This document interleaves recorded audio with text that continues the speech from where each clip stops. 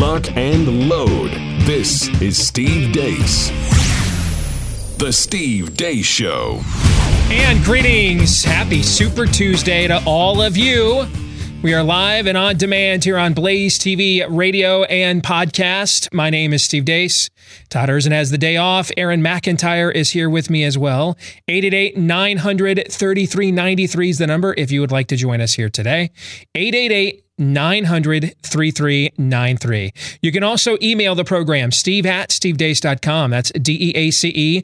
Like us on Facebook. Follow us on Twitter at Steve Deace Show. And again, the last name is DEACE. And if you're looking for samples of the show that you would like to share, check out our YouTube page, youtube.com/Steve Deace, youtube.com/Steve Deace. In fact, trending over there right now is a snippet of what I laid out yesterday. The 3 reasons that have nothing to do with electability, why conservatives should be rooting for Bernie Sanders 2020. All right, youtube.com/Steve Deace. Well, even with Super Tuesday, we've got regular order of business here, as we would any other not so Super Tuesday. Fake news or not coming your way at the bottom of the hour, and I'm going to make a bit of an exception to the MO that we typically follow for that segment. Aaron, do you have an objection now that you know what it is? It's been an exceptional 24 hours, so I think an exception is in order. Indeed. So we're gonna get into that with fake news or not. Next hour, we're going to talk about a story that you're going to see a lot more of. And this is what it means to live in a post-Christian culture. You're going to see more stories like this. So prepare yourself now. And then we will get into Pop Culture Tuesday. We got to end on a bit of a lighter note. Hillary Clinton is getting set to launch a podcast. Well, I know a thing or two about launching a media platform.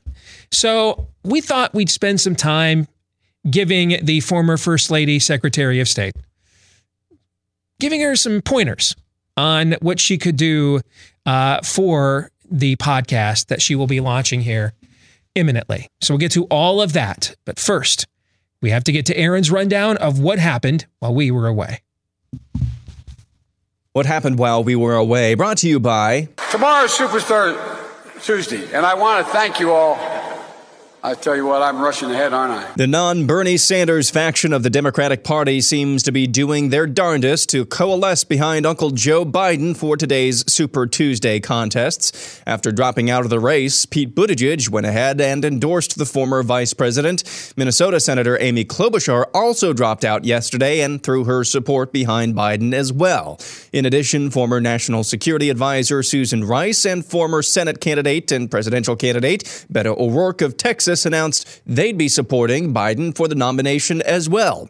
Bernie Sanders, your thoughts? It is clear to me that the corporate elite is getting very nervous about our campaign. Back to Texas, Biden seems to be making a fairly large push there. We hold these truths to be self-evident. All men and women created by you know the thing. I'm going to guarantee you this is not last year's scene of this guy. You're going to take care of the gun problem with me. You're going to be the one that leads this effort. Yes, that's the same Beto O'Rourke who said this. Hell yes, we're going to take your AR-15, your AK-47. Mike Bloomberg held a town hall on Fox News last night, and you can probably guess what they talked about. President Xi is not a dictator, you said, but you just listed a bunch of human rights violations that are so egregious. So how can you say that he's not a dictator? The technical definition of a dictator was what we were talking about that day. He is a very powerful person there. 14 states and 1 territory will vote in today's Super Tuesday contests. Bernie Sanders still leads in key states like Texas and California, but with yesterday's avalanche of endorsements for Joe Biden, it could be an interesting night once the results start pouring in. Moving on, MSNBC host and longtime pundit Chris Matthews made an announcement last night. I'm retiring. This is the last hardball on MSNBC, and obviously this isn't for lack of interest in politics. Let me tell you why. The younger generations out there are ready to take the reins. We see them in politics, in the media, in fighting for their causes. They are improving the workplace. We're talking here about better standards than we grew up with, fair standards. A lot of it has to do with how we talk to each other. Compliments on a woman's appearance that some men, including me, might have once incorrectly thought were okay. were never okay. Not then and certainly not today. And for making such comments in the past, I'm sorry. In Israel, it appears Prime Minister Bibi Netanyahu has won yet another election. Initial results overnight show him and his party winning with larger margins than in recent elections. Learning Hebrew today, today's phrase is, I don't understand Israeli politics, so I'm going to stop right there. אני לא מבין את הפוליטיקה הישראלית, אז אני אעצור שם. Wall Street made some of its biggest gains in history yesterday as stocks started to make a comeback from the coronavirus panic. The Dow added 1,294 points. That's its biggest point gain in history. In Los Angeles, video surfaced yesterday of the husband of the Los Angeles County District Attorney Jackie Lacey pulling a gun on Black Lives Matter protesters who had shown up at his home. Get off of my porch. I will shoot you. Get off of my porch. Can you tell Jackie Lacey that we're here? I don't care who you are. Mm-hmm. Get off of my porch. We'll get off right now. Can you tell We're calling the police right now. Good.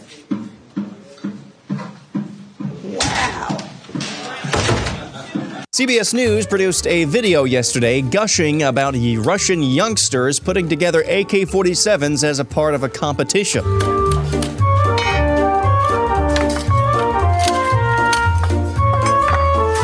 Meanwhile, in America, could you be the one to call when I lose control? What we're watching is a clip you've possibly seen depicting a drag queen dancing extremely provocatively for a young girl who is in obvious distress over what she's seeing. So there's that. And now here's this. Rhett McLaughlin and Link Neal are an immensely popular YouTube duo who produce the daily show Good Mythical Morning. Their various YouTube channels have subscribers numbering in the tens of millions, and the two have made appearances on The Tonight Show with Jimmy Fallon and had guests appear on their show, including Jack Black, Bill Hader, and Daniel Radcliffe. Rhett and Link's comedic sketches or stunts and their Good Mythical Morning show were distinctively clean and goofy, and as their subscriber count shows, have been a smashing success with younger generations. What many had no idea about is that the duo were previously staff members and missionaries with Campus Crusade for Christ, now known as Cru, an evangelical ministry targeting universities. Last week, Rhett and Link talked about their faith in a series of podcasts that they called their spiritual deconstruction stories and announced to the world that they were now agnostic. We'll be talking about this more later on in the show. And finally, something not so nearly depressing. A young boy in Kansas likes to dress up as a police officer and head to nursing homes where he hands out tickets for hugs. Violation, City of Overland Park. Stop. You have received a ticket for being too cute. Oliver. Oh, my. Do you want a hug? I'd love it. Let me come to this side. Oh, that's so nice that you made. Do you want a hug? Yeah. Oh, I sure do. And that's what happened while we were away. Good way to end that montage. All right, let's get to the Super Tuesday today. And what we've witnessed over the last 24 hours. You know, I wasn't around in the smoke-filled room convention days. I mean, that's, you know, pre-72. I wasn't even alive yet. So Aaron wasn't going to be born for like 20 more years. And we didn't have social media. We didn't have cable news. We didn't have 24-hour news cycles, right?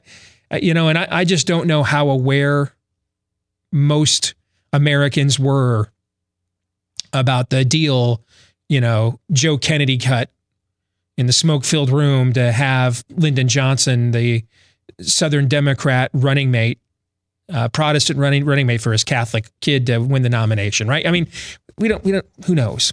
We didn't know about that kind of stuff. Or whatever deal was dealt in the smoke-filled room to make poor Ike take on a guy he couldn't stand, Richard Nixon, as his running mate. And then when he ran for president in 1960, refused to endorse him. Okay, I mean, we don't know what those eras were like. And most Americans didn't live in this omnipresent world of breaking news. Okay? In this era, though, what has transpired for the last 24 hours You know, I have been telling you the last few years that Donald Trump is not a paradigm shift. The fundamentals that existed in American politics before he arrived are still largely the same. Right? We talked about that all of last year. The cake baking is the same. The formula is still the same. It's still the same recipe. It still requires 2 eggs, cup of milk, right, et cetera. The frosting is zanier, okay? There's no doubting that. I'm not denying that. The frosting is zanier. The frosting's a lot wackier in this era. But the cake is still baked the same. But what we saw last night has a chance to be something, and it could be nothing. I don't know. You know, I'm not a Democrat. I'm not heavily immersed or involved in the psyche of Democratic Party voters, other than trying to defeat their candidates. You know, but I don't know. But what we have seen over the last 24 hours could be a paradigm shift. Because we've never seen, this was just beginning when we were on the air yesterday. And Pete Buttigieg was the first to go down. He was the first to fall. And we talked about how, you know, a lot of the states that Biden is strong in tonight are in the South. Buttigieg is irrelevant in those states. I don't see that he's a massive help to him. And how quick can one news cycle travel, right? Right. Okay. Well, they created, after we got off the air, the Democratic Party and its media created and contrived an entire news cycle. I mean, I kind of feel bad now complaining about Roger Ailes over at Fox News putting his thumb on the scale for Marco Rubio for a few days after Iowa to turn bronze into the new gold. Chicken feed. That is chicken feed. You're right, man. That's the junior varsity compared to what we have witnessed the last 24 hours. In broad daylight, you watched one of America's 2 major political parties go beyond putting its thumb on the scale. They dropped a millstone, pardon the pun.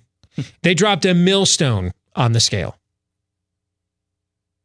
Now, there are still some logistical issues here. A lot of the reasons I gave yesterday, why I didn't think Beto would be, I'm sorry, Freudian slip, Buttigieg would be a massive help to Joe Biden. Well, a couple of them are still relevant. The amount of early voting, for example, that is still an issue. And, you know, 2 weeks ago, I was down in Nashville speaking to some very committed patriots down there that had me as their guest. And of course, that community has been just torn asunder by awful tornadoes last night. Last I saw, up to now 20 fatalities, I think is what I saw before I came in this morning. And just, you know, and some of these are places I was just at 2 weeks ago. And I've reached out to the host folks that had me down there to make sure they're okay. And they've got other things to worry about right now than the fact their state is on the docket tonight for Super Tuesday. And they're right too. Okay, this is far more important, but it's the kind of story though that can have some political ramifications as we send our thoughts and our prayers down to the people of Nashville. It can, because with the amount of early voting that's already in, if there's a large group of people that this just isn't on their radar tonight, right? You see where that can have an impact on that kind of a turnout. So when you're trying to do all of this within 24 hours, your margin for error to pull off an operation like what they're attempting right now is not high. Because even a little thing, even if this election were a week away, tornadoes ravaging through the Nashville area, and that's going to be an area where a Joe Biden's going to do better than a Bernie Sanders is amongst Democratic voters. Okay, a tornado ravaging through that area, and just taking an entire community and existentially putting them in peril. If this primary was just a week later and they were doing this, would not have nearly the impact that these kinds of things that you have no control over when you try to pull something like this off within 24 hours, they can become factors. But we watched over the last 24 hours a major political party with its allies in the media coordinate a Pearl Harbor hit job. That's what they did here. And I mean, it was just story after story after story after story to dominate an entire news cycle, in the hopes that a lot of people that were going in to vote today that had not yet decided just vote for Joe Biden with the assumption that he's the guy that has the momentum. And I'm kind of so shook by it. And when I mean shook, I should say from a political scientist, analyst perspective. Okay. I'm not like morally indignant about it. I'm not like Aaron and I didn't weren't gripping in a corner right before we went on the air. In fact, we didn't even discuss this. You had no idea what I was going to say. From a political analyst standpoint, I'm kind of shook by it because we've never seen anything like it. I don't, press it. Here's the thing. Todd puts it this way: the status quo is the status quo until it's not anymore, right? Yep. The way you would put it in a more technocratic fashion is that past history is always indicative of future performance unless a paradigm shift or change has been introduced. If a paradigm shift or change has been introduced, then past history is no longer indicative of future performance. It's just not as relevant. Otherwise, it is entirely relevant. History doesn't just repeat itself, it also rhymes. This has the potential to be a paradigm shift. I don't think the Republican Party could do this if it wanted to, because its only real outlet that it has that sort of a symbiotic relationship with that reaches a mass group of people is Fox News. Okay, like if there's other platforms of means on the right, ours would be one of the biggest, as a matter of fact.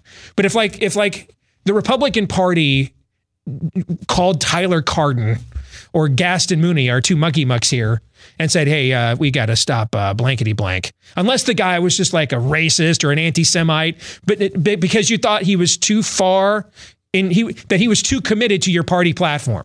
You know what I'm saying? Like if they called our mucky mucks here at the Blaze and said, man, we got to stop this guy before Super Tuesday right now. This guy's too committed to our party platform. He can't win. It wouldn't work. Wouldn't happen. It wouldn't happen. Fox would probably do it. We would not. Daily Wire would not do it. There's just not that level of symbiosis between the Republican Party on that intimate of a level, hand to glove, and a lot of the large platforms in conservative media or large media platforms, period. But there's a slew of them on the left. New York Times, Washington Post, ABC, CBS, NBC. And it's like Joe Biden is the only candidate running these last 24 hours. Now, if Joe Biden were a good candidate or a strong candidate, he wouldn't require this level of triage. And even with what's happening right now, the dude can't get a sentence out because he's senile and or has early onset dementia, and I believe could be legally ruled incompetent if we had like a real hearing about it for a publicly traded company. And we keep saying that because it's true, I think, sadly. But what you've seen the last 24 hours, I kind of referenced this casually yesterday. If that guy wins the presidency, he's not running the show. It's going to be somebody else are going to be running the country, and you can probably guess who they are.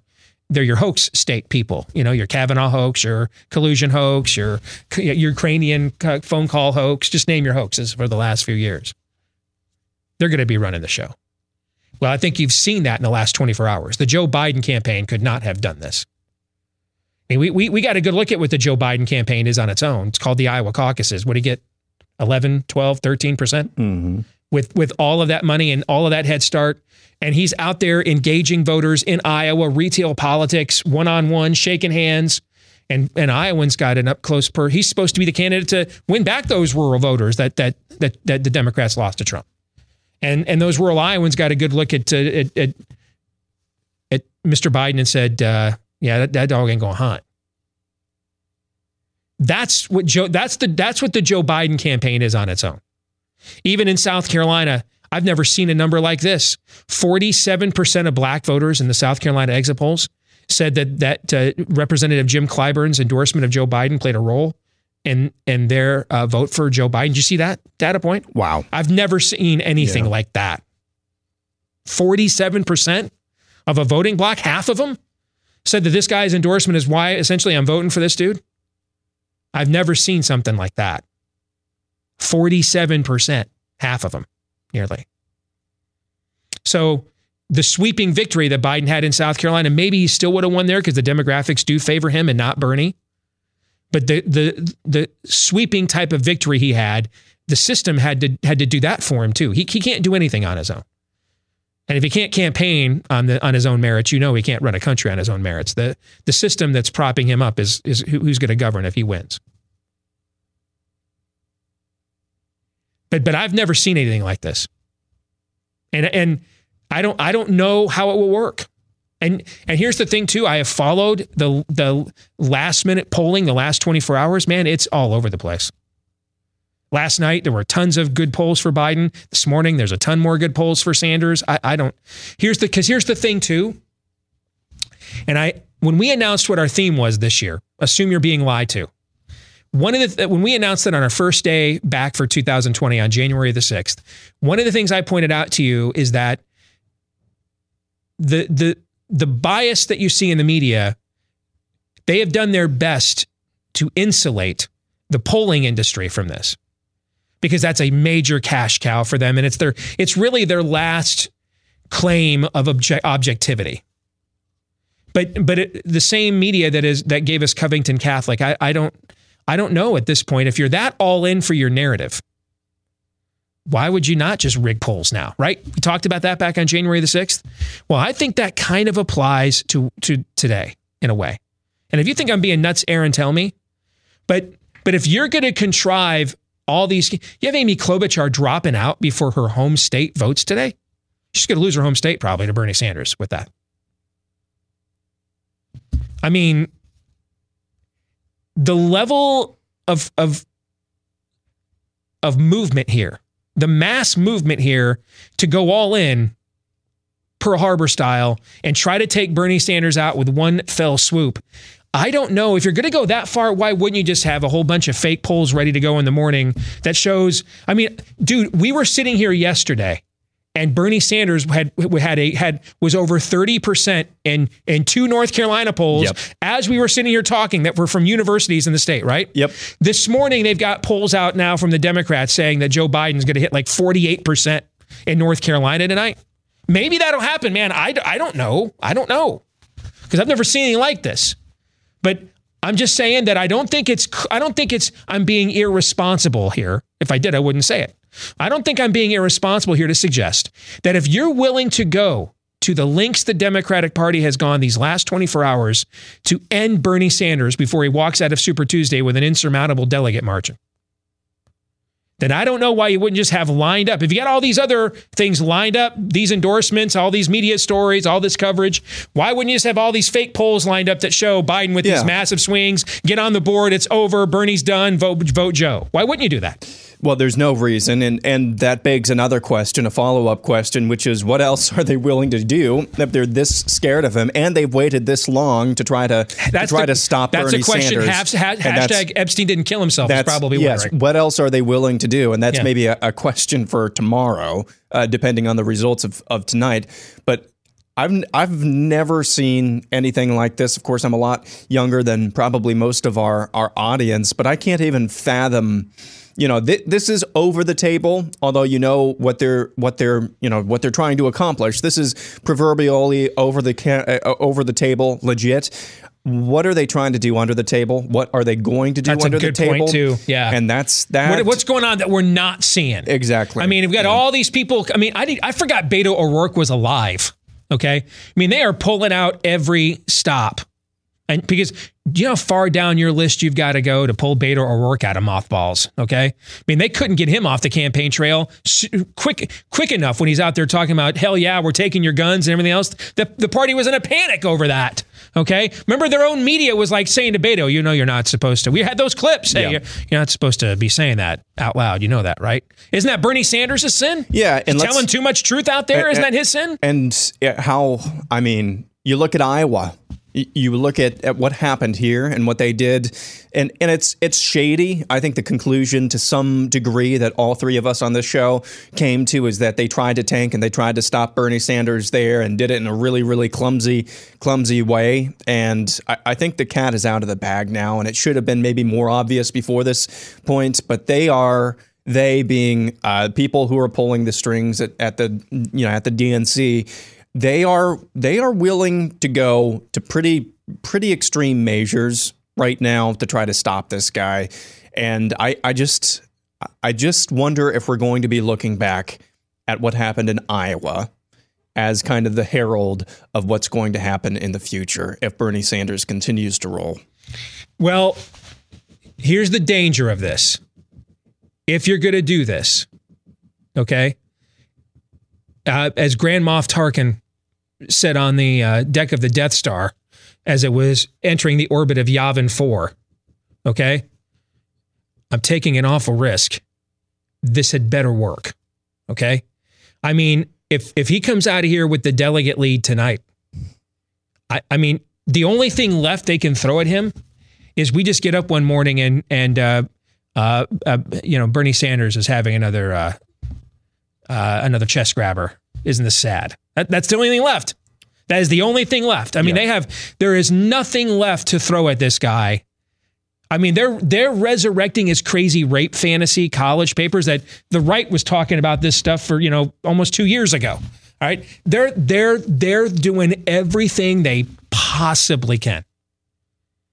So if you're going to try to eradicate the Rebel Alliance in one fell swoop, you better not have a thermal exhaust port.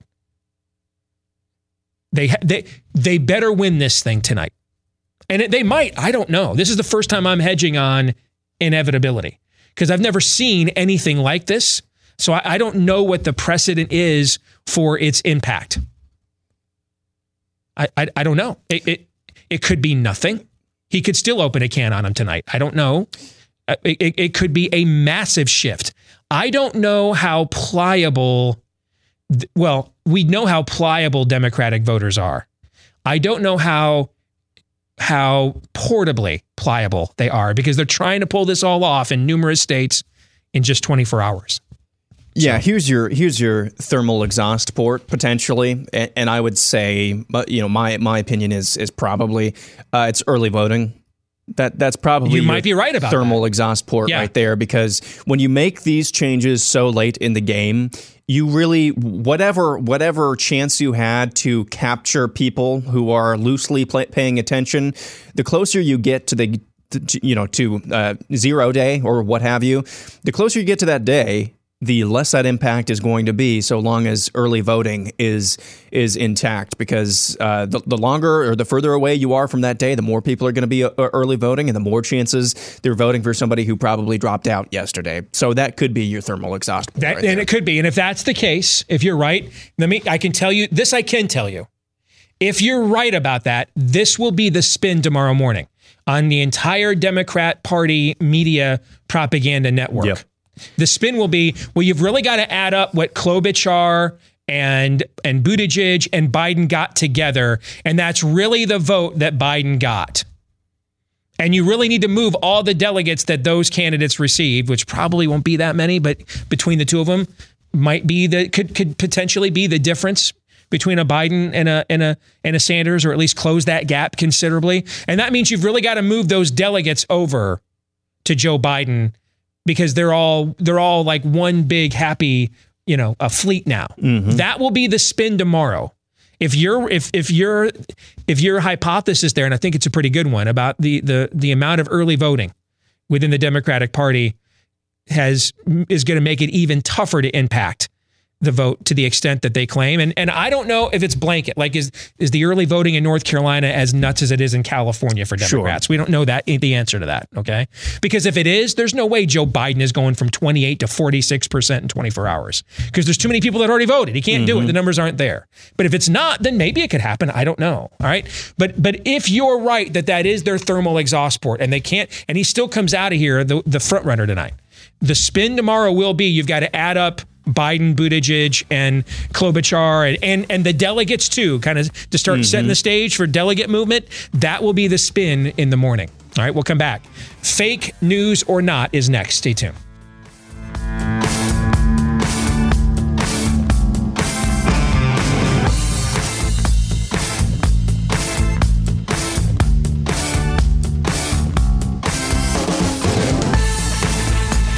See, now the audience is cooking with gas. Just got a note from one of our listeners/viewers, Richard Walker, who says, hey, why wouldn't they just rig the early voting then too? Yeah. You know what? I don't know the answer to that. Yeah. I don't. I don't know why they wouldn't. Now, I mean, in some places, when you have a primary, for example, okay, that's one of the reasons that states have caucuses instead of primaries. And this isn't universally true, but it's typically true. Okay. One of the reasons that states will have caucuses instead of primaries is because if you have a caucus, that can be privately administered and regulated by the political party. So, for example, by law in Iowa, you cannot win a primary in the state with less than, I think it's 35% of the vote. That's the threshold. And a lot of states have thresholds. That's why we see runoffs. Okay. We don't have any those kinds of thresholds with the caucuses. You can win it at any percentage. In fact, if you get 35% in the Iowa caucus, man, you're crushing it, because there's usually, up-teen candidates in that, right? The Republicans have chosen in the Iowa caucuses not to have a merit minimum threshold that you have to win place or show. The Democrats do. Okay. And the reason why is because primaries are handled by the same infrastructure that handles a general election, the same precincts, everything else. And so therefore they're applicable to state law. So I mean, to pull that off, although I like the way you're thinking, Richard, the more I think about it, to pull that off would require having the state government apparatuses involved, or is it apparati? Do you know? The various state government apparatuses would have to be involved in those shenanigans, because they are counting those votes, not the Democratic Party. Now, they can do that to Bernie in Iowa because they're counting the votes. The Democratic Party is. But in the Tennessee primary tonight, the Alabama primary tonight, the California primary tonight, I think Utah is a caucus, I think. But the rest of those are states are primaries. Those are being counted by and certified by the publicly by government, not by the party. Right. Yeah. But I like the way you're thinking out there, Richard. I like that. All right, let's get to it. This is fake news or not. Now, this year, or was it last year we changed it? It was last year, 2019. Yep. Mm-hmm. We changed the way we've been doing this segment each week back in 2019. And if you're a regular viewer / listener, you know this. We stopped fact checking enemy media. Or enemy that sees us as or media that sees us as the enemy. That's where we go by enemy media. It's not that I've declared war on them; it's that they've declared war on us. And there's no point in fact checking overt propaganda where you're beyond bias. You're not just, and what do I mean by that? Let me clarify. I look at a slate of facts and I see them through my own bias, and I don't restrain my bias in how I report or analyze those facts. Okay, that's a bias. When I move beyond that to propaganda, I'm what was Kellyanne Conway's line that she got panned for? I'm coming up with alternative facts. Mm-hmm. I'm just coming up with alternative facts. These things don't even have to be factual now, meaning that my preference and analytical desire, those are the facts. I was talking to somebody recently that was telling me their mom is a Bernie bro. And when their mom asked him, well, why aren't you? And he said, well, because Bernie is a communist. And their mom said, well, that's just your opinion. He's like, no, Mom. Like, the dude went to the Soviet Union and loves Castro. He's a socialist. He identifies as a socialist. He's an actual communist. It's not my opinion. It's a fact. Now, you can have your opinion on whether you like communism or not, right? You can have an opinion on that. Yep. But you cannot have an opinion on that Bernie Sanders is a Marxist. You can't have an opinion on that. That's what he is. He'll tell you that. So that's the difference. Propaganda doesn't even feel the need to spin facts that are not convenient. It just bypasses them altogether into pushing its preferred narrative. That's why we don't fake news or not Democrat media anymore, because they've moved beyond bias, in our view, to just outright propaganda. And so we've been focusing more and more on the platforms and the people that are supposedly speaking facts to the what's left of America. Today, though, given what has transpired the last 24 hours, I'm going to make an executive decision, and we're going to make an exception to this. Because I'm just fascinated by what we are watching. So what I've set aside for you, Aaron, and the audience, 3 separate clips. One of them's a montage, right? Mm-hmm. I'm going to go through these 3 clips and set them up. And then I'm going to hand it off to you to do the heavy lifting with Todd not here today. You get to be a one-person jury this week. Your views of these clips from a fake news or not perspective. Let's set the stage with this one. This is a montage of the media freakout over Bernie Sanders and his frontrunner status. I thought it was a great night for Bernie Sanders. I thought it was a great night for Donald Trump. I thought it was a terrible night for the Democrats. The truth is Bernie Sanders is on a trajectory to be the Democratic nominee. To me, I just don't see him having any shot in a general election. I'm panicked. I am absolutely panicked. No one but Bernie, Stephanie. Come on. He's an anarchist. He would love to burn down the United States. If we nominate a socialist like Bernie Sanders, we're going to lose. It'll be like George McGovern. It'll be a blowout. Nobody just says the obvious. Bernie, you're full of it. They're just pandering to the Bernie people. And you know what pandering gets you? Nothing. It certainly doesn't get you respect. Tom Perez needs to step down. He's a joke. He's a clown. He can't run the Democratic Party anymore.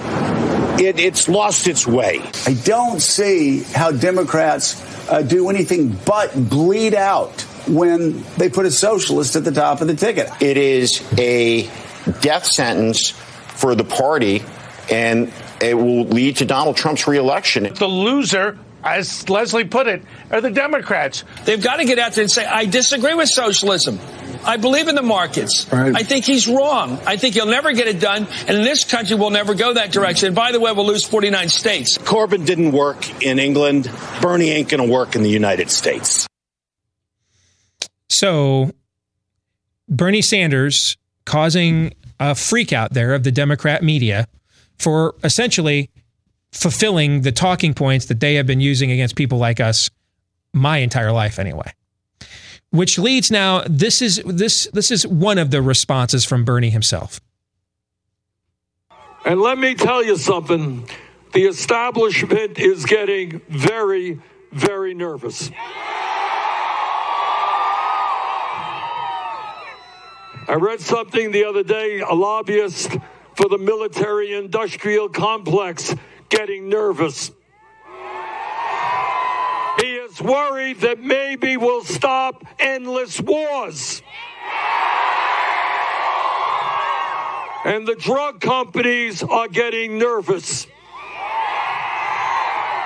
They're worried that we're not going to allow them to charge us 10 times more for the same exact medicine they sell abroad. Now, what's fascinating about his response, I've heard Democrats talk about the drug companies and being anti-war. I mean, my entire life I've heard this. This is not new. I've been listening to this my entire life. So how come when Bernie says it, Chris Matthews calls it pandering? They weren't. Barack Obama says it, he gets a thrill up his leg. Well, you know, there's a Freudian slip was made there. For what Matthews to be saying, for what Matthews is saying to be true, requires, therefore, to tacitly admit that when his party has been saying these things all these years, it was meant to pander to these people to get their votes. And it really wasn't interested in serving these constituencies. It was just interested in cynically using them with these talking points to win elections and get power. That was it. They really don't mean this stuff. They just mean it as a means to an end, to get power. And that Bernie's sin is they believe that he might actually follow through on this stuff. Final clip here. Here's former Democrat national chairwoman, I should say, Donna Brazile, her of the rigging, what was she, got caught doing? Slipping Hillary the debate questions 4 years ago, right? Okay. Here's her talking about the state of the race.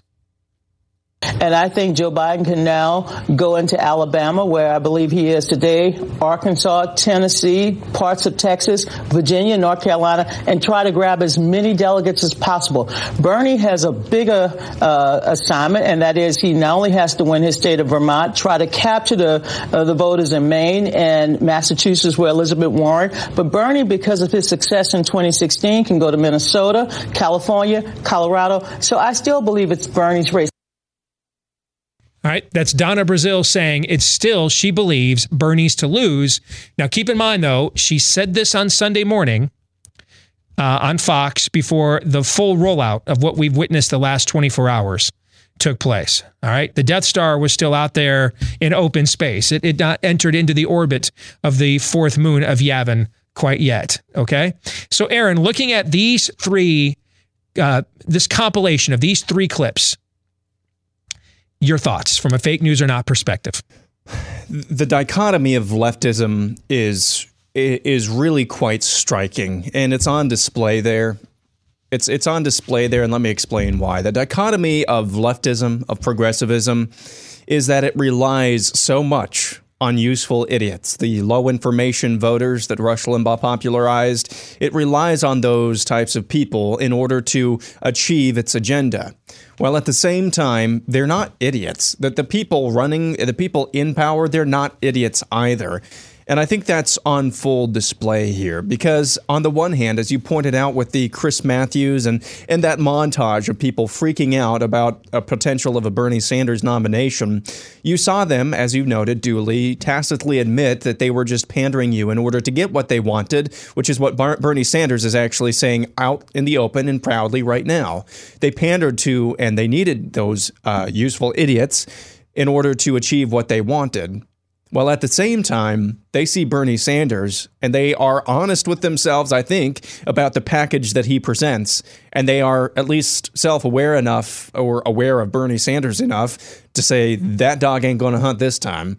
We don't want to do. You heard one of those clips say, Jeremy essentially say, this is America's Jeremy Corbyn, which is what we've been saying on this show for a while.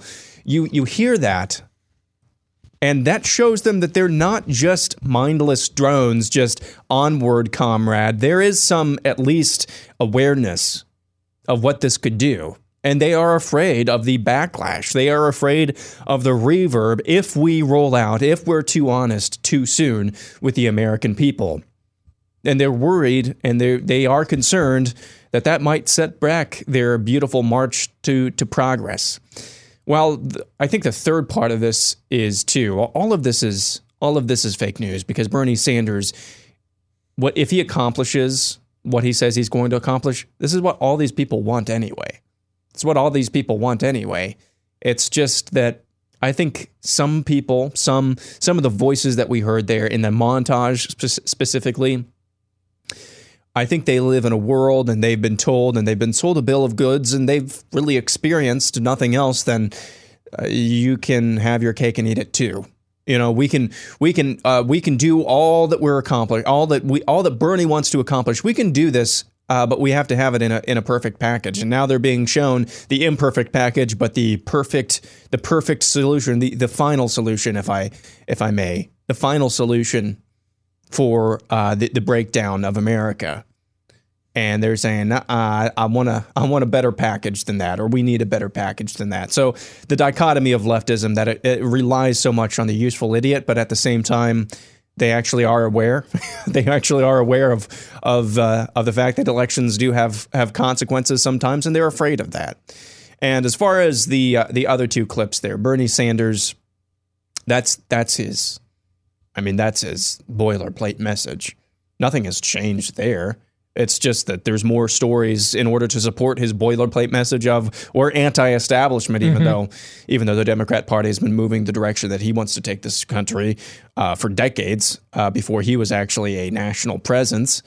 That's been his boilerplate message since day one of 2016 of his campaign then. We're here to take on the establishment. We're here to end endless wars. We're here to take on the drug companies. We're here to take on corporate America who's left you behind. That's been his boilerplate message. Nothing has changed there. It's just more news stories to support it. And then the final clip of Donna Brazile, I don't think I would say that she could probably even give that analysis now. It's still Bernie's race to lose. The environment has changed a little bit. I mean, this is like what was attempted yesterday. You talk about the environment of elections as the weather. It's something that you cannot change. Mm-hmm. What happened yesterday was like the deep state dropping chemtrails. All right, we don't know if it's going to happen or not. We don't know if it's actually going to change things. But they're trying to change the weather. They're trying to impact it. But I think Donna Brazil's analysis could still be given today. So what we have now, by what the Democratic Party has done, is they're trying to frame this as a choice with their own voters. Do you want to beat Donald Trump, or do you want a populist socialist rebellion? Another way of putting it is, do you want to win this election, or do you want the fulfillment of what we've been trying to sell you for the last generation? That's how they're framing the argument. And the thing is, I think Bernie Sanders is perfectly fine with having that argument. What we don't know, that's because he's on brand. I mean, he's been arguing these points in the least inspirational, persuadable fashion possible his entire political career. He's on brand. I think what we don't know is how many Democratic voters they can move this late in the process that see it the way that the Democratic Party does, and tonight's going to be a big hint towards that end.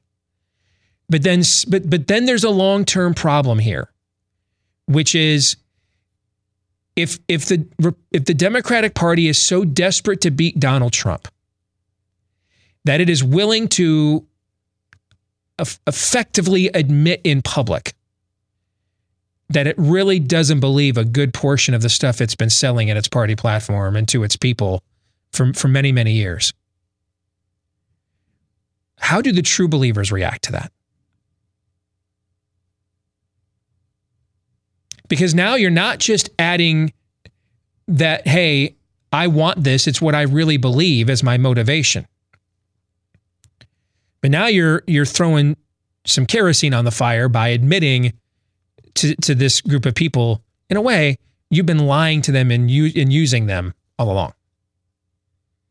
That Hillary Clinton was just fine with corporatism, provided that it was funneled through the Clinton Foundation instead, right? Yep.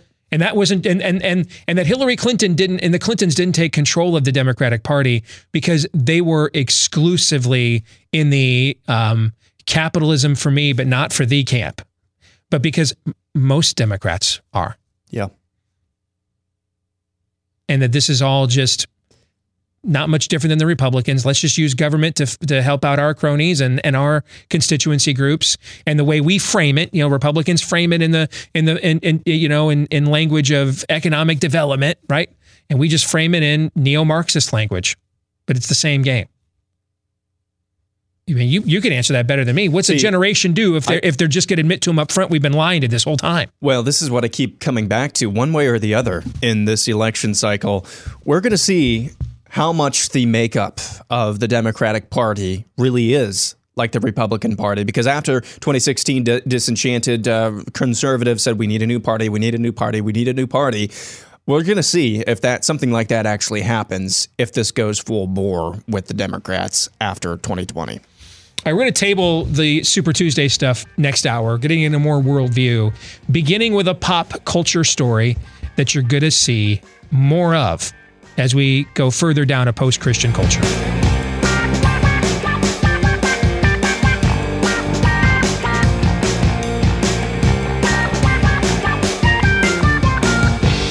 All right, back here with Hour 2, live and on demand here on Blaze TV, radio, and podcast. Steve Deace here alongside Aaron McIntyre. 888-900-3393 is the number. Steve@stevedeace.com. That's how you can email the program, DEACE. Like us on Facebook. Follow us on Twitter, at Steve Deace Show. And don't forget, if you're looking for samples of the program to share, go to youtube.com/Steve Deace. youtube.com/Steve Deace. If you are a regular podcast listener to the show, thank you very much. No matter when you choose to listen or from where, we just appreciate any amount of time that you invest in our little humble corner of the world. But if you wouldn't mind, if you've got a few minutes today, leave us a 5-star review on your podcast platform, because the more of those we get, the more it helps the show to grow. And then the more likely we are to be here for you, the people. Thank you to all of you that have left us 5-star reviews already. If you've not done so, please consider adding your name to the list. Pop Culture Tuesday is brought to you by our friends over at Brickhouse Nutrition. With all the talk right now about coronavirus, people have stopped talking about the flu, which has killed like 16,000 people this year and hospitalized over 250,000 people in the U.S. already. And the season isn't even over yet. One of the best ways you can avoid getting sick is with a healthier immune system, which is why you want to fortify your body with Field of Greens from Brickhouse Nutrition. One scoop has a full serving of real USDA certified organic fruits and vegetables, which will not just boost your energy, but also support a healthy immune system. Doctors agree that a diet of fruits and vegetables can reduce even your risk of heart disease. Plus, Field of Greens is prebiotic, probiotic, and a great source of vitamins, fiber, and other nutrients. Just one scoop in any water-based drink is all you need. Stir it and you're done. It's the only way we get our son Noah to eat and drink his vegetables is with Field of Greens. He drinks some of this every single day. And right now you can save up to 15% off your first order with the offer code Steve when you go to BrickhouseSteve.com. That's BrickhouseSteve.com, offer code Steve. Subscribe today. Save an extra 10% every month if you go ahead and just subscribe too. All right? BrickhouseSteve.com, promo code Steve. BrickhouseSteve.com. So, Aaron, this was a story that you brought to my attention.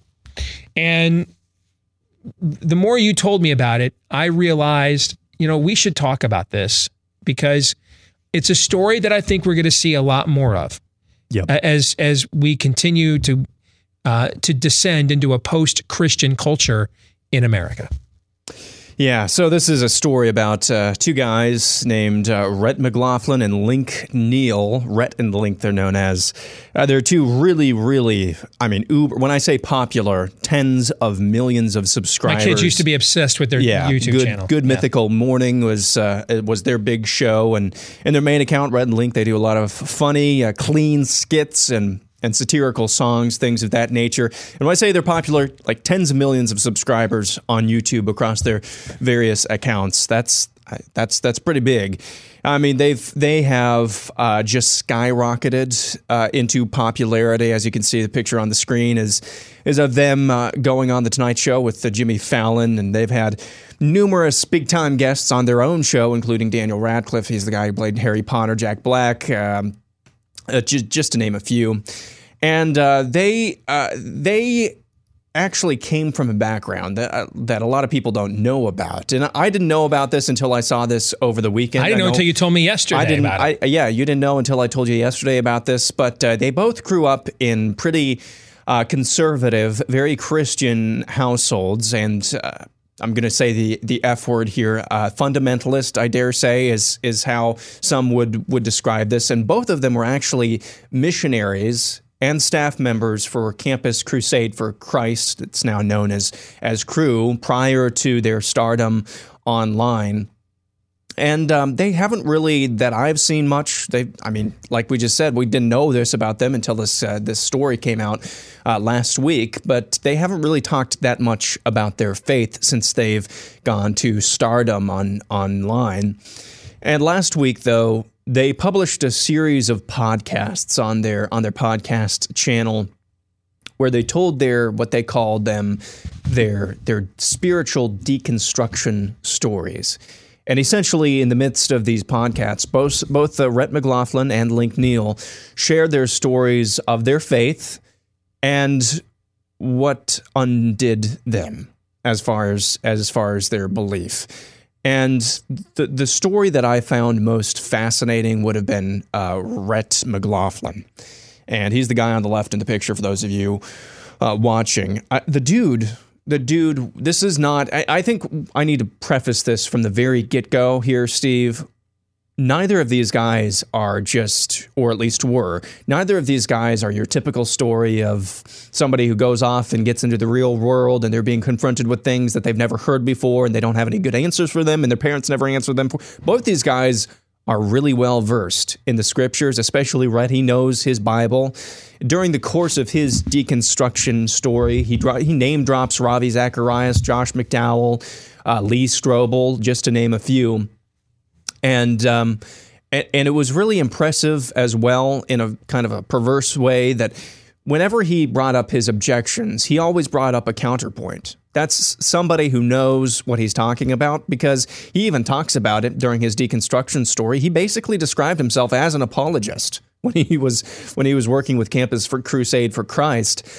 And where Rhett's story breaks down, he starts to break down when it comes to issues of science and specifically young Earth creationism. And he gives the reason that he sees all of this evidence for the Earth being billions and billions of years old, and he started to have problems with that. He also gives a reason being that he doesn't really understand or really have faith in the reliability of the scriptures, specifically how they were compiled. I believe the Council of Nicaea, I think he brought that up. No, he didn't.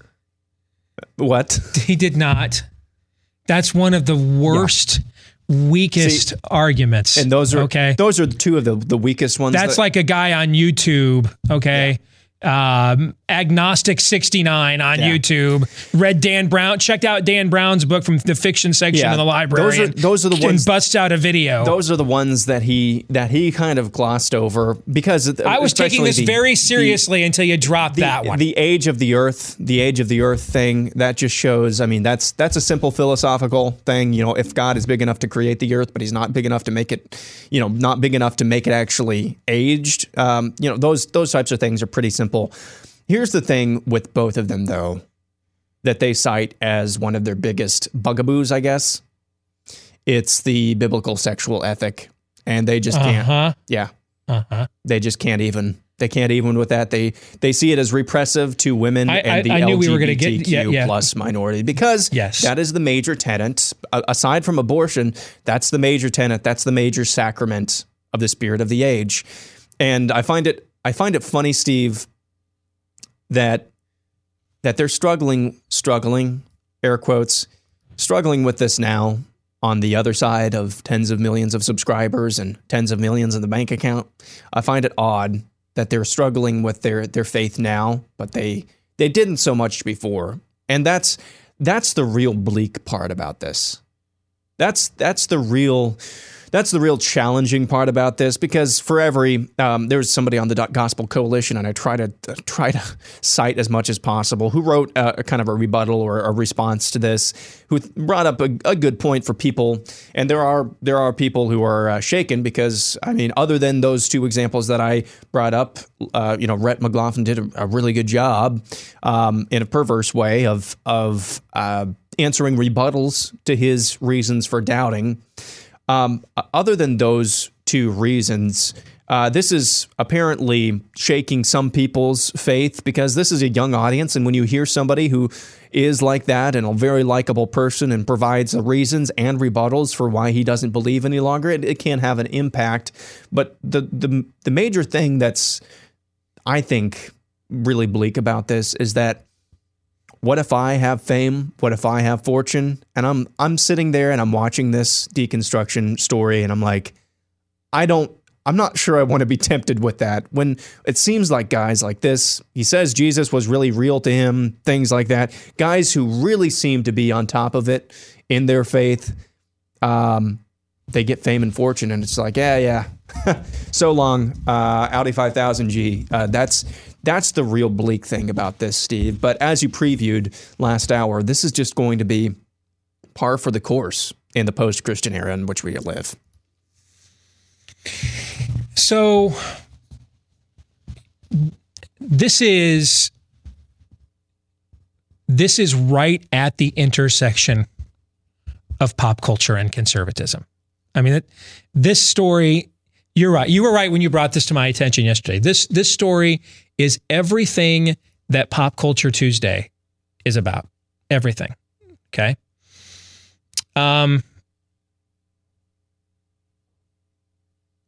That same day, Jesus went out of the house. He sat by the lake. Such large crowds gathered around him that he got into a boat and sat in it while all the people stood on the shore.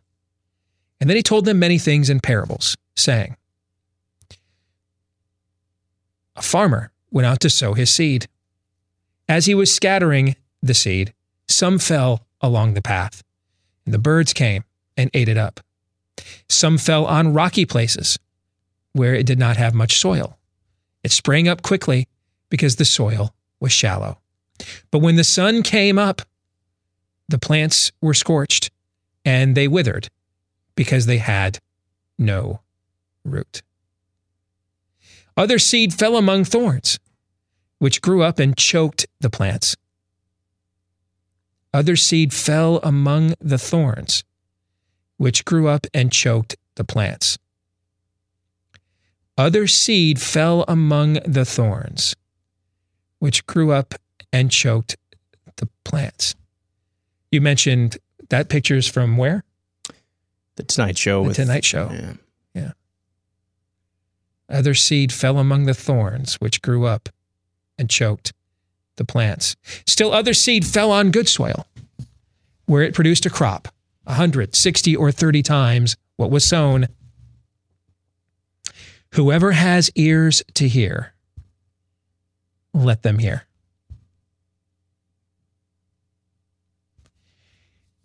You are watching with this story, this parable play out in real life.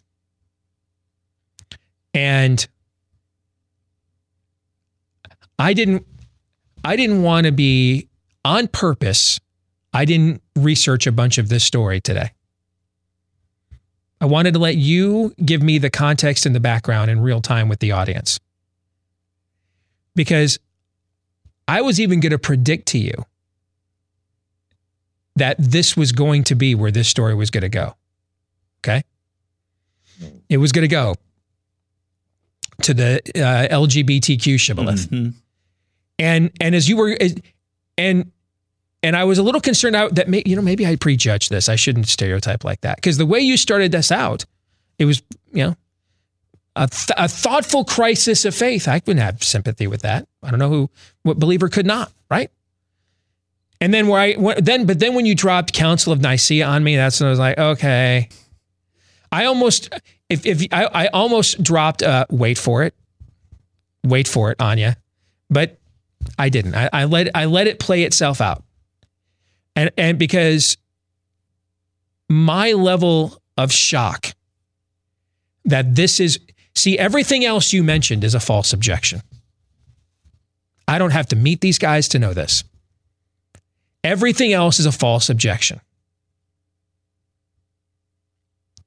Because here's how this works. If you grew up in a fundy home and they were adamant that you had to believe the earth was 6,000 years old, okay? You had to believe all that stuff, okay? And Rhett said that his parents weren't even into that. Right. Okay, so and by the way, I've been to the Creation Museum. Ken Ham and his folks had me and my family out there a few years ago when it first opened. It's a tremendous place, by the way. But if you grew up in that you had to, you weren't a Christian if you didn't believe any of that kind of stuff, and it was pounded down your rat hole, okay? Then I can see why you might rebel, but you don't go join Campus Crusade for Christ. Produce years of perfectly clean material that is family friendly. And then decide these guys are like 50 years old now, but my age. And then decide, you know what, man, I'm really hungry. I read a Fazal Rana book about old Earth creationism, and I'm just no, you don't. Because if you were in a home that pounded that stuff down, that you had to follow that particular interpretation, then there was an overall fundy experience that you're struggling with, just not that particular doctrine. Okay? Right. That's a false objection. And so the fact that now that we've attained a certain level of celebrity, of course this is where we are at. Of course we are. This is because this is where the real battle is. There's an old line about from Martin Luther that, if I preach with immense passion about everything except that which the culture is raging the most at that particular time, I'm a coward.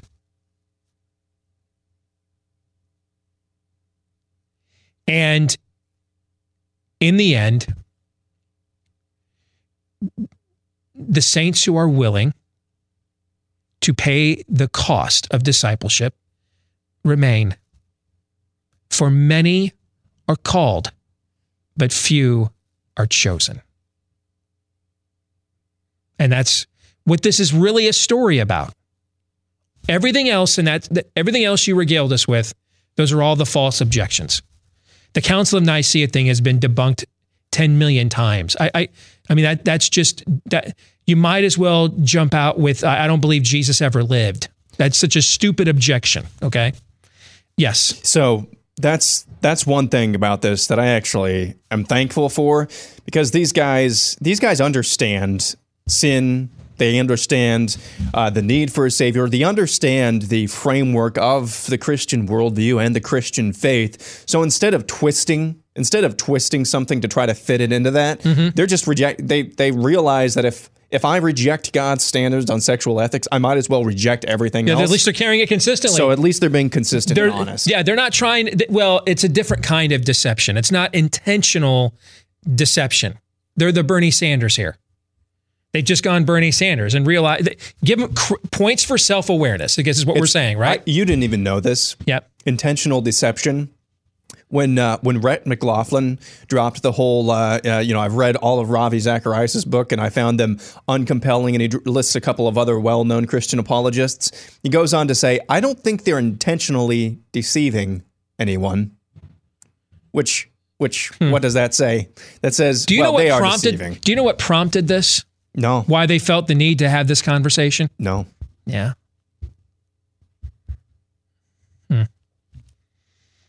My guess is that news will come out in a future time. But there's going to be more stories like this. Some of you have probably already lived this in an individual fashion. Shocked at the people in your suburban neighborhood who put Pete Buttigieg signs in their yards, thinking, what are you thinking? You know what that represents, right? And they're, sitting behind you at church. And since you're there, your pastor didn't just take like Leviticus and Romans and just remove them from the Bibles at the church. So you know that they did. I'm surprised Rhett and Link didn't drop Jesus never talked about homosexuality except the time in the Gospel of Matthew that he did. Okay. See, they know their stuff too well. Yeah. Yeah. So what they have just decided, this is not agnosticism. They may claim that it is, but it's not. This is unbelief. That is different. This is not someone struggling with the faith or just can't reason with it, can't get there. They are rejecting it. This is an unbelief. They have determined that what they want to be true is more preferable than what may actually be true. This is unbelief. They are rejectors, is what they are. And you're going to see more stories like this in a post-Christian culture. Here's why. Because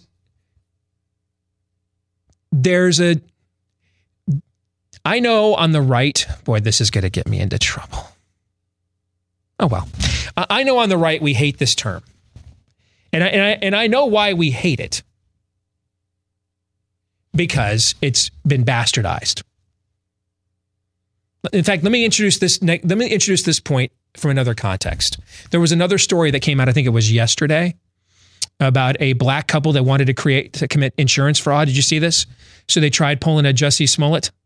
I did not. And the cops busted him and arrested him for fraud. All right, saying that their car was vandalized by #MAGA. Okay, right? Yeah, I saw this story yesterday. There have been a slew of fake hate crimes. We've all seen these all debunked, right? But does it mean, though, that there aren't? Now, I think the notion of criminalizing hate is a slippery slope because wanton acts of violence are already committed from a premise of hate, right? You're essentially creating a code that says it's worse to hurt certain people than it is others. Shouldn't it just be bad to hurt people, right? Okay.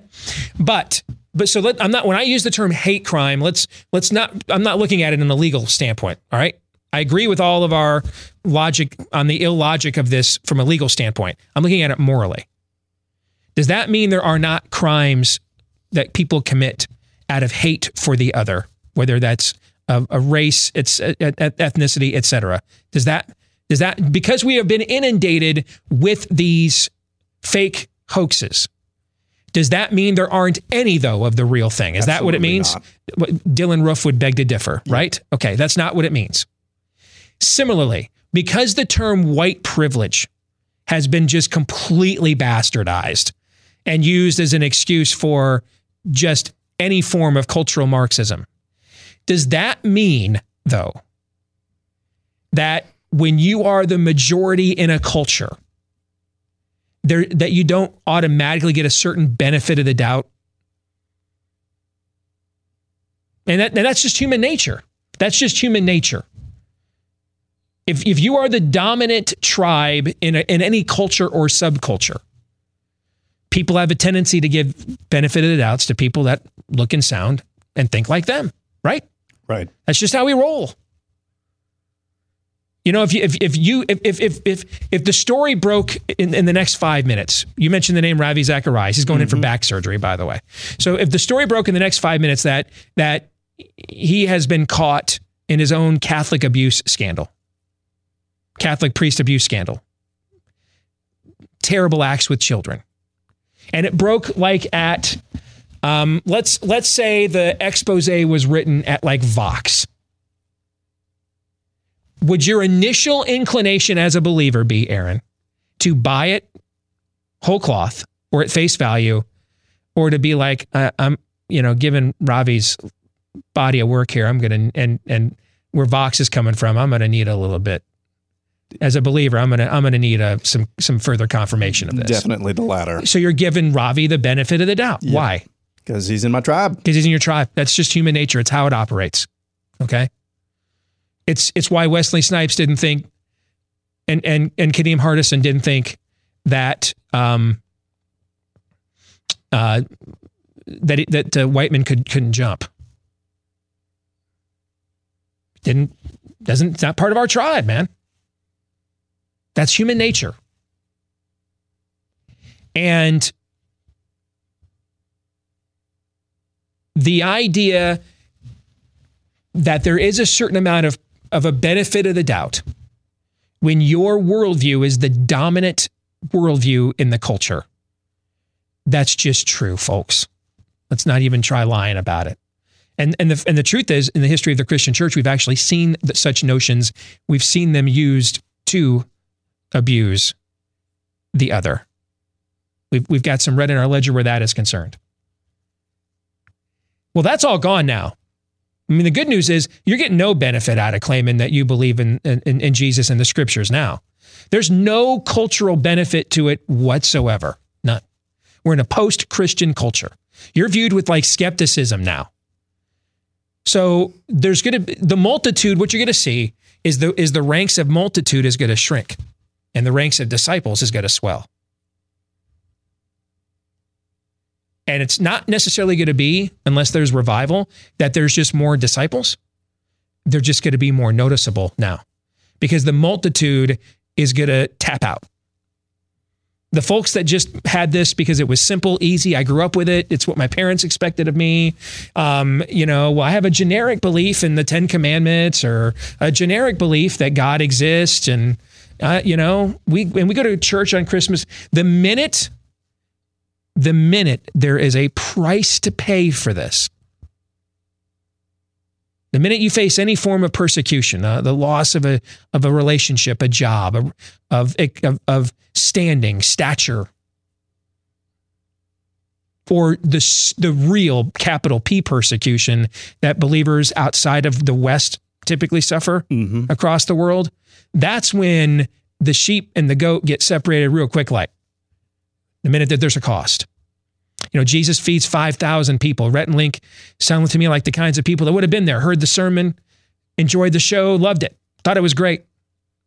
But then when you got done eating from the bounty of the miracle that Jesus performed, and he turned around and he said, now, if any of you will come after me, if you want any more of this, basically is what he's saying.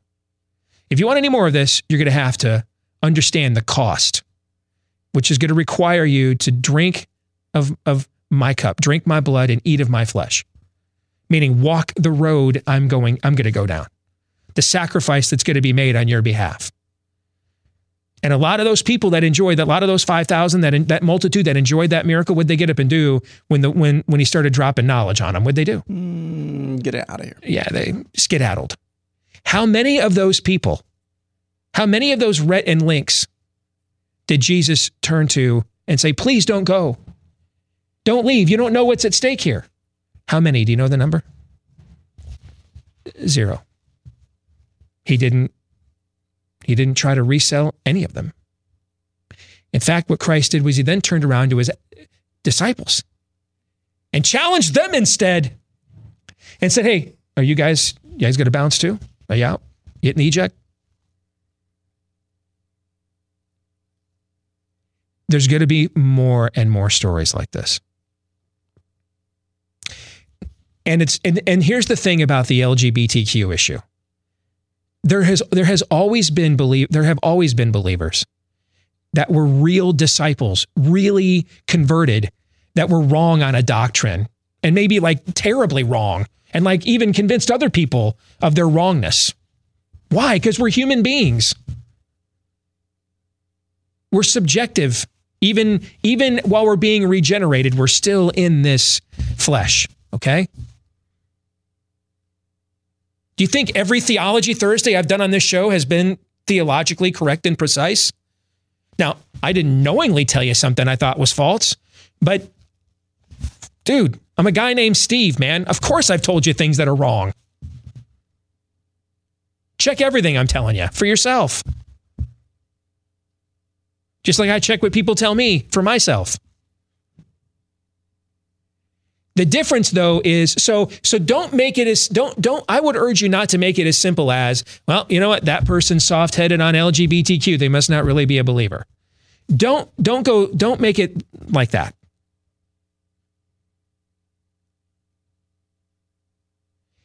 But if someone is to the point that if you're openly promoting that which God says is wrong, if you're advocating that which God says is wrong, that's when you start asking questions. Similarly, the thing that the LGBTQ thing represents, it's not LGBTQ, and your position on that is not a litmus test for the orthodoxy of your theology. Jesus is. Okay, don't turn this into a reverse idol. You know what I'm saying you know what I mean by that, Aaron? Don't turn this into a reverse idol. Don't become overly preoccupied with it. Okay, don't ignore it, and then don't be obsessed with it either. Okay? But it's the flashpoint in the culture today where a Christian is often asked to pay a cost for their faith. And that's where it's a window to the soul. Are you willing to pay a cost for your faith? Because in our culture, that's the issue that often forces us to find out. And Rhett and Link shared the answer. And for them, it was no.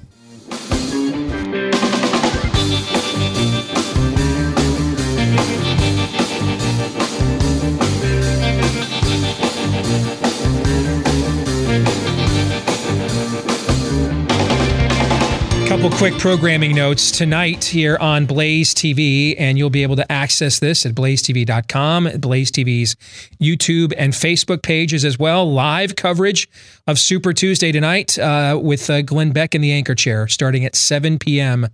tonight. Yours truly will be included in that coverage, as will virtually the entire team here at Blaze TV, with as well Ben Shapiro from Daily Wire going to be joining us as well. All right. So blazetv.com, promo code SUPER.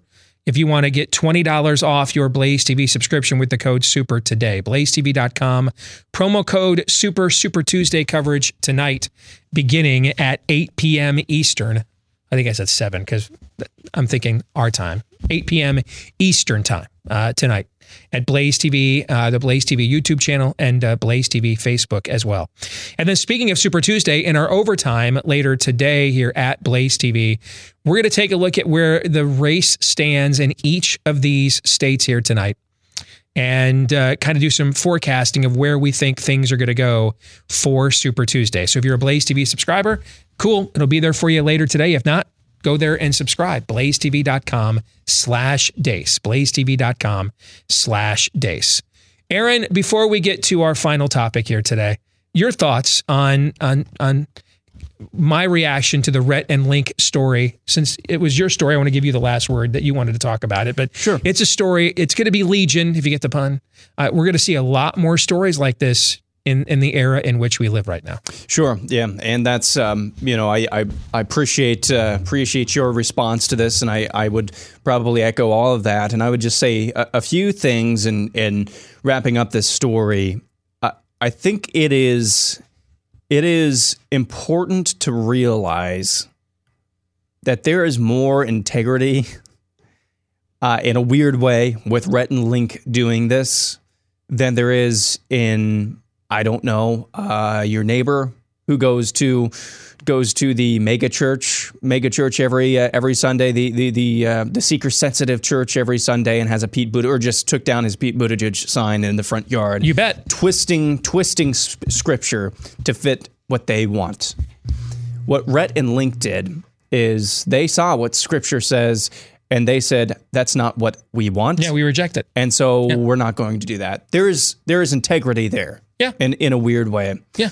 Secondly, I mentioned it's Bernie Sanders. Yes, exactly. There's a certain integrity to Bernie Sanders. He is fulfilling what the Democrat talking points have really meant. Now, whether the Democratic Party really wanted that or just used those talking points, who knows? But and was virtue signaling with him, Pete Buttigieg. I want to vote for Pete Buttigieg style. Who knows? Yep. But Bernie Sanders is the one that's operating with integrity in this process.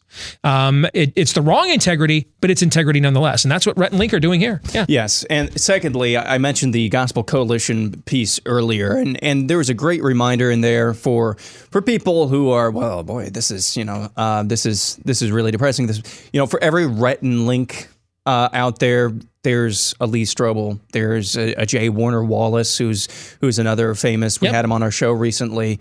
There's others who have come back from atheism or agnosticism and decided, unlike Rhett and Link, that this actually makes more sense of the world. This actually is better than the world, than what I've been holding on to as well. And I think the last thing is the response to a story like this. You can either go one of two ways. I really don't want to put myself up on a pedestal, and with a disclaimer like that, that's probably what I'm about to do, albeit unintentionally. When I read this, I thought, man, this is bleak, I should say. And this is not all, as we articulated in the last segment, this is not all of why Rhett and Link did what they did, but the fame and fortune aspect to this cannot be understated. Now that they've really got everything to lose, we're gonna have it our way, Burger King. Whereas if they are, working for a ministry at ministry wages, they have nothing. They have nothing to lose, and it's a lot easier to cling to the Christian faith at that point in time. I think our reaction can be one of two ways. Apostates, enough with them. Or we can, and this was my reaction. It was a little maybe navel gazing, but I'm glad the reaction was what it was. Like, I don't know if I want to be tempted with fame and fortune, if you get what I'm saying. Yeah. And again, I'm not trying to put myself up on a pedestal, but if that's what happens, I mean, these guys had it, going on from the outside. I should put that stipulation. I don't know if I really want to be tempted with that, if that's something that can happen. What I think is fascinating, did they say why they read some of the apologetic books that they had been reading? Did they bring that up? These are just books that they read as they were growing up, and these are things that they were genuinely interested in. I also wonder, given the fact that it's likely these guys grew up in Christian families, I could see friends and family members, when these conversations come up, sending them these books and things of that nature. Okay. Sure. And but in the end, the real issue is they don't want to pay the cost for believing this. Yep. And that's that's where you kick the dust off your sandals and move on to the next town. And you can, and then you decide, if you still think their content is funny, they're still using their God-given gifts in a way that blesses other people, even if they don't want to acknowledge the gift giver. You make those decisions in your own way. But that's really what's at stake here. It's that I've said this for years. Rick Warren started Saddleback Church by taking a poll. They polled the local community to ask them, why don't you come to church? And there's going to be reasons, and some of them are good, but they're all false. All of them, they're all false objections. I know, because I was one of those people. I can tell you what the answer is.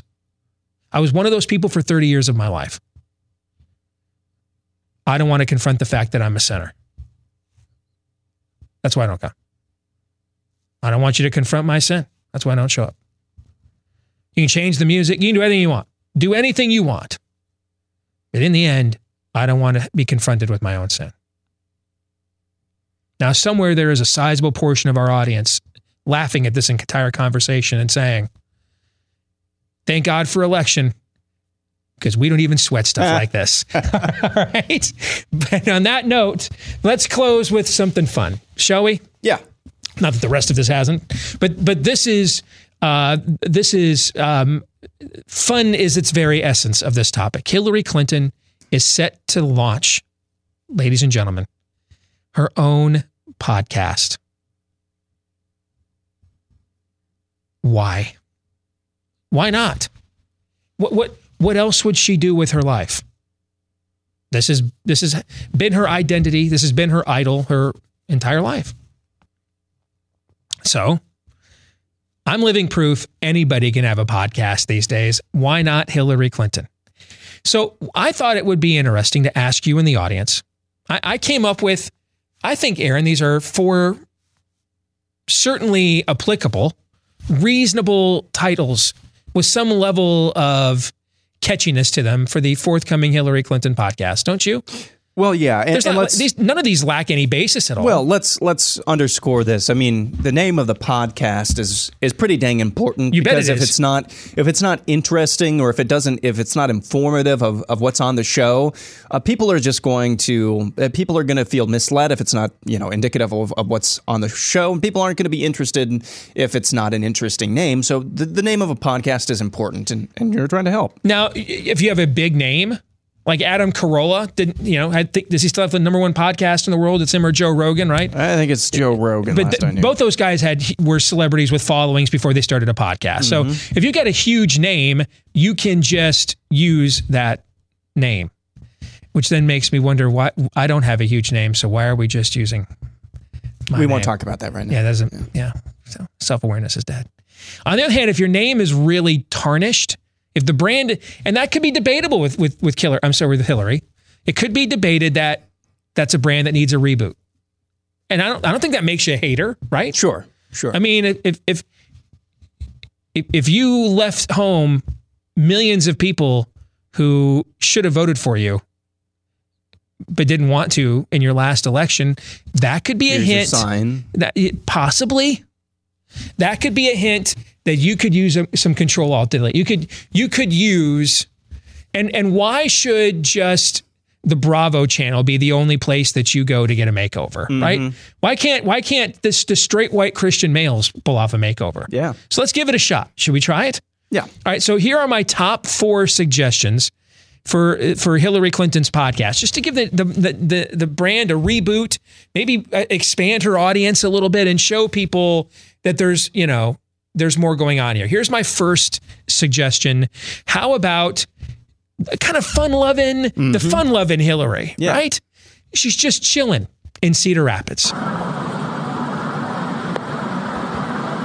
I'm just chilling in Cedar Rapids.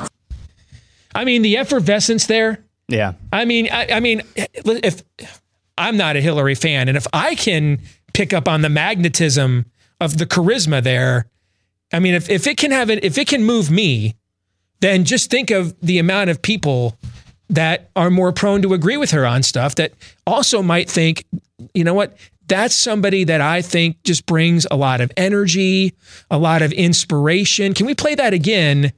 Just because, this is fantastical.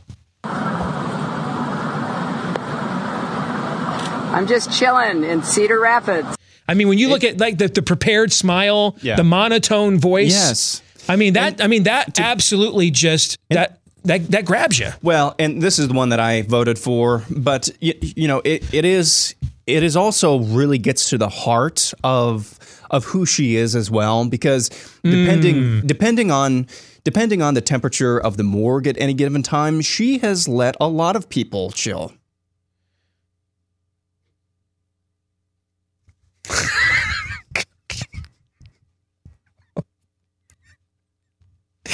So we're going there now, huh? Already? That's how we're playing this? Okay. Yeah, you don't know what I'm talking about. Yeah. All right. Pete Buttigieg double entendres called. They agree. They have no idea what you're referencing. Mm-hmm. Yes, indeed. All right. Our second suggestion for the Hillary Clinton podcast: dressed like Benny Hinn. And based on the conversation we just had, Rhett and Link could be like your first guests, right? Yep. The very first guest dressed like Benny Hinn. And I do think, here's what I think is cool too. This is really just true virtue signaling to the less fortunate out there. She's wearing the same getup, but without the gold buttons. Have you noticed that? Yeah. So she's in all white, to signify innocence and purity, right? But dressed like Benny Hinn, I'd subscribe to that podcast, right? I mean, who doesn't want to listen to somebody who dresses like Benny Hinn? She's been in politics basically her entire adult life, and so if you're wanting to kind of get out of that, this is a good kind of entryway into a kind of more of a lifestyle, dressed like, Sure. It's more of a lifestyle, podcast that you can get into the broader picture of Hillary Clinton beyond. You could even talk about dresses too. And this probably don't want to talk about dresses. No, that certainly not blue ones. But I just got to thinking about this too, though. Right? You go to see Benny Hinn to get slain in the spirit. Mm-hmm. Okay. You go to see Hillary Clinton just to get slain. Yeah. If you see what does that make any sense? Not picking up what you're putting down. No. Yeah. No. Yeah. You don't know what a Vince Foster was? Yeah. Okay. All right. Let's get to our next suggestion for Hillary's podcast. Epstein didn't kill himself. What do you think? I think she could have some fun with that, practice a little self-awareness, but it could also be a bit of a warning shot. Hey, you won't come on? You want to post something? You want to troll me in the comments section? Mm-hmm. You don't want to give me a 5-star review? In fact, she could end her podcast with that, right? Hey, I tried to get so-and-so on. They didn't want to come on. Hey, I saw you blankety blank leaving negative comments on my podcast page, and we don't have enough 5-star reviews. Just remember that Epstein didn't kill himself. That could have multiple meanings, right? Yeah, I can just kind of keep the audience in line too. You can hear her saying that as we're talking about this. Epstein didn't kill himself. I'm Hillary Clinton. Yes. Yeah, that'll work. You could be chilling in Cedar Rapids as well. Yeah. So if the other, what we're really saying is, if the other two don't work, if you can't beat them, then if you can't join them or get them to join, then you need to beat them into submission. That's how the old axiom goes, right? Yes. Now this last one is my personal favorite. Not that the other three are lacking, I think, for any inspiration, but this last one would be my vote. All right. If I did it, I love that. Okay. That was the name of the book that OJ wrote to try to cash in on when he was broke for his notoriety for being a murderer, not allegedly. And I would dare him to sue me because I'd love to see that discovery phase. I think it'd be tons of I'd be roll out the barrel fun. But If I Did It, Hillary Clinton's podcast, because here's the thing. You're not just making references here to like Vince Foster and Jeffrey Epstein and all the other people that have just like mysteriously disappeared from the Clinton orbit. But I mean, this could be like Rose Law Firm, Whitewater, Clinton Foundation. I mean, the amount of Benghazi. Sure. Okay.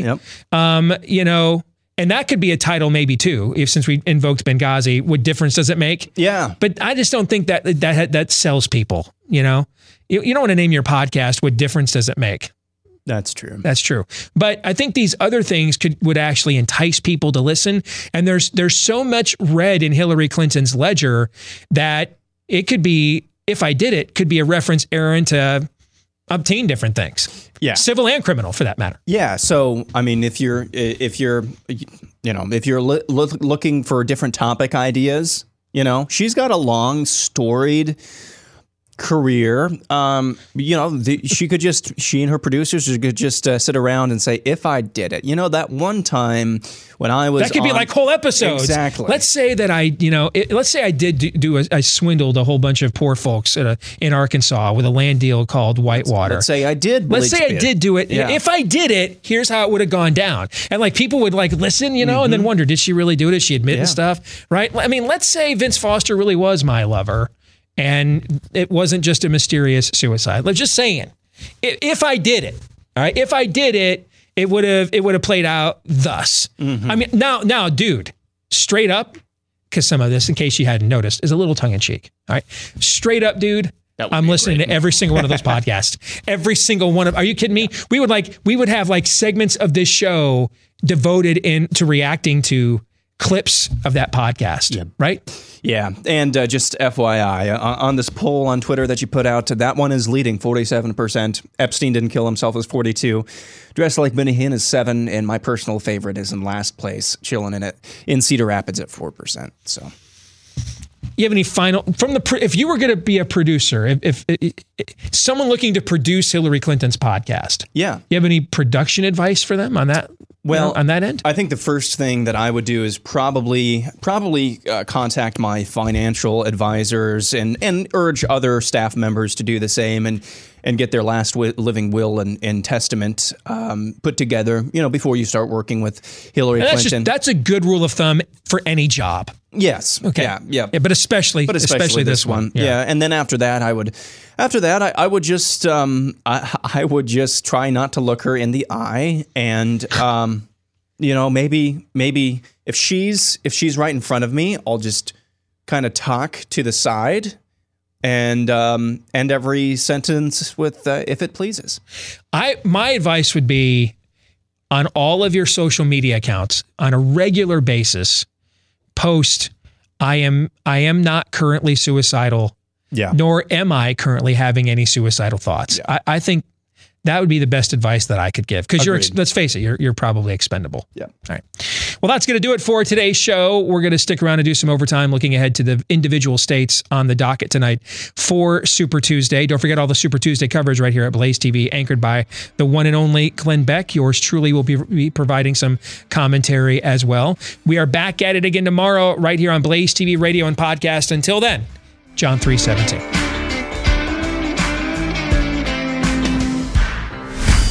This is Steve Deace on the Blaze Radio Network.